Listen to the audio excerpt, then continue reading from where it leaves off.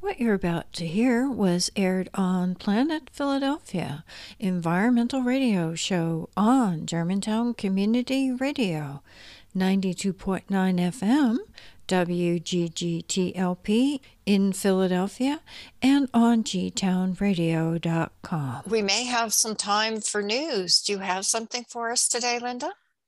Yeah. Today we were talking about large institutions, banking, and the Supreme Court affecting climate change. And in my news, I am going to concentrate on the Supreme Court because I will address banking news on another show where we have another banking interview from the bottom up as opposed to the top down, which today's was. So let me start with actually last show we had where we also addressed a recent Supreme Court decision that had to do with the Roe versus Wade and its relationship to climate change. We had Professor Hart telling us that overpopulation is a big issue for climate change and how that's related to abortion. Overpopulation and overconsumption are both important. And the Shuttle Weaver's Way had a whole article about this. Project Drawdown has drawn together all the solutions to climate change, and they have emphasized as a very important contribution to climate change. Women, that is family planning and their education. Now, overpopulation has been a taboo topic for 50 years. That's why you're not hearing about it much. Many news outlets, environmental groups avoid the issue altogether, and politicians fear losing their votes. And of course, high consumption contributes in countries like ours, contributes to the overconsumption. We have often heard on this show about the fact that women are often the worst hit by climate change. There's a new report by BBC Scotland, the Centre for Climate Justice, indicating that women do more unpaid housework and childcare, work harder and longer. So women in Scotland are fighting for their place at the table in climate talks. And the 19th says that more women than ever are contributing to the Intergovernmental Panel on Climate Change, IPCC. It's a new report, but still there's a gender bias for them not to be participating as much. One of the problems is that you have to get nominated and the country has to nominate you. Another barrier is not as many women go into the climate sciences. Now, there's an interesting thing about the Supreme Court, which of course is supposed to make its decisions based on the US Constitution. Arizona State University had a conference recently and talked about whether the Constitution is helping us or hindering us with climate change. And they thought that maybe it's hindering us because national elections don't happen as often as local elections.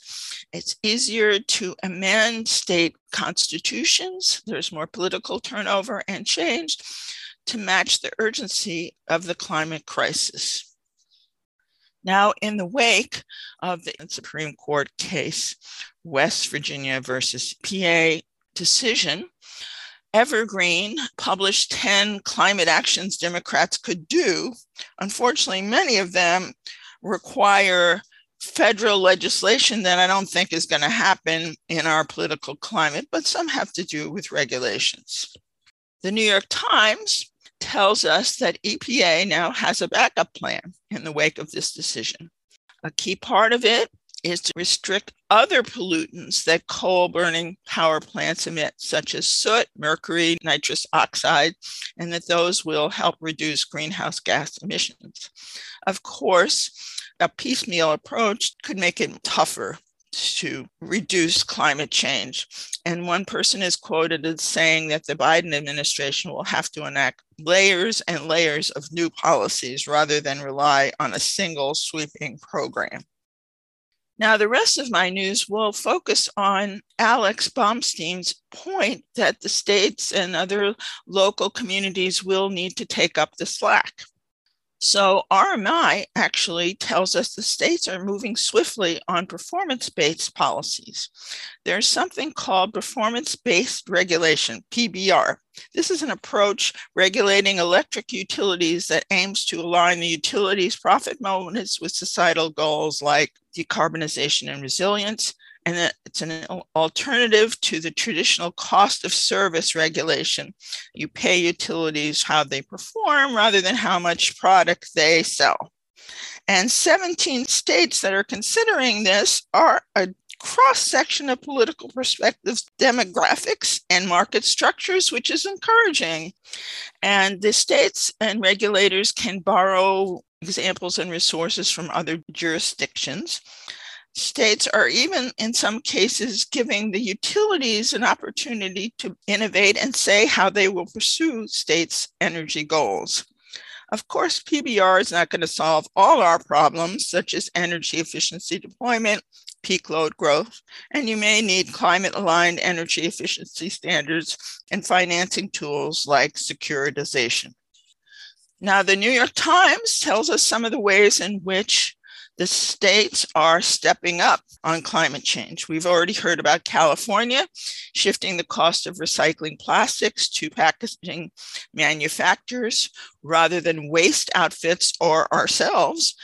And also local communities are stepping up.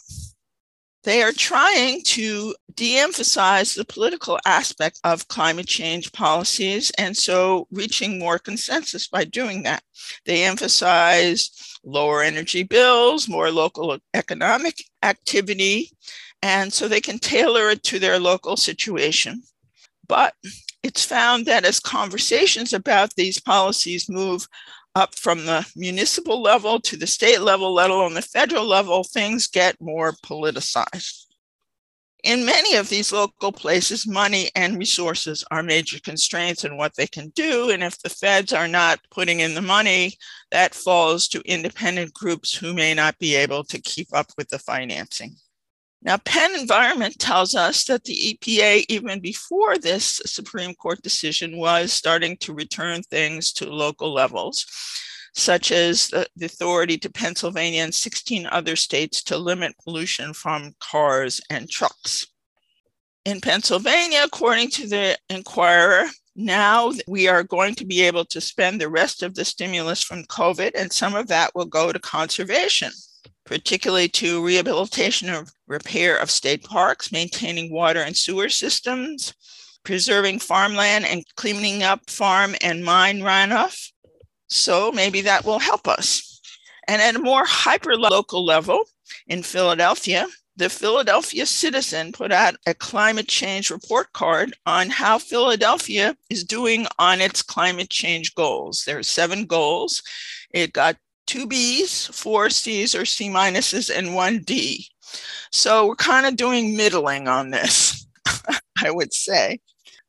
And as my final story, the New York Times tells us, which is not surprising, that the GOP, the state legislatures across the nation, are weaponizing state houses against green corporate, that is business goals, such as BlackRock, who have green intentions. And some of these companies are starting to go into hiding for that reason. So that's my news for today. And I have one announcement. The White House Environmental Justice Advisory Council public meeting will be August 3rd to 4th. And as usual, that will be posted on our website in a few days. Goodness, Linda, that's so many important, interesting issues you covered there in a very short time. So I encourage listeners to follow up on these issues. We all really need to keep on top of these things. Goodness, we are out of time. And I just want to say that the next Planet Philadelphia will be coming up August 5th. My heavens, we're almost to August. Please do get in touch with us if you have a concern or issue you want to discuss. You can email us at planetphila@gmail.com. And as always, you can visit planetphiladelphia.com to hear past shows or find out what's coming up. So again, we hope you do tune back in August 5th. and stay cool, everyone, in this very hot weather. Yes, but still enjoy some of the sunshine and the flowers. If you want to know more about Planet Philadelphia, go to planetphiladelphia.com. You could also find out more about other G-Town Radio programming by going to gtownradio.com. I hope you will consider making a small monthly donation to help Planet Philadelphia continue presenting interviews on important underreported environmental topics and exploring their complexities and intersections. Thank you so much for your support.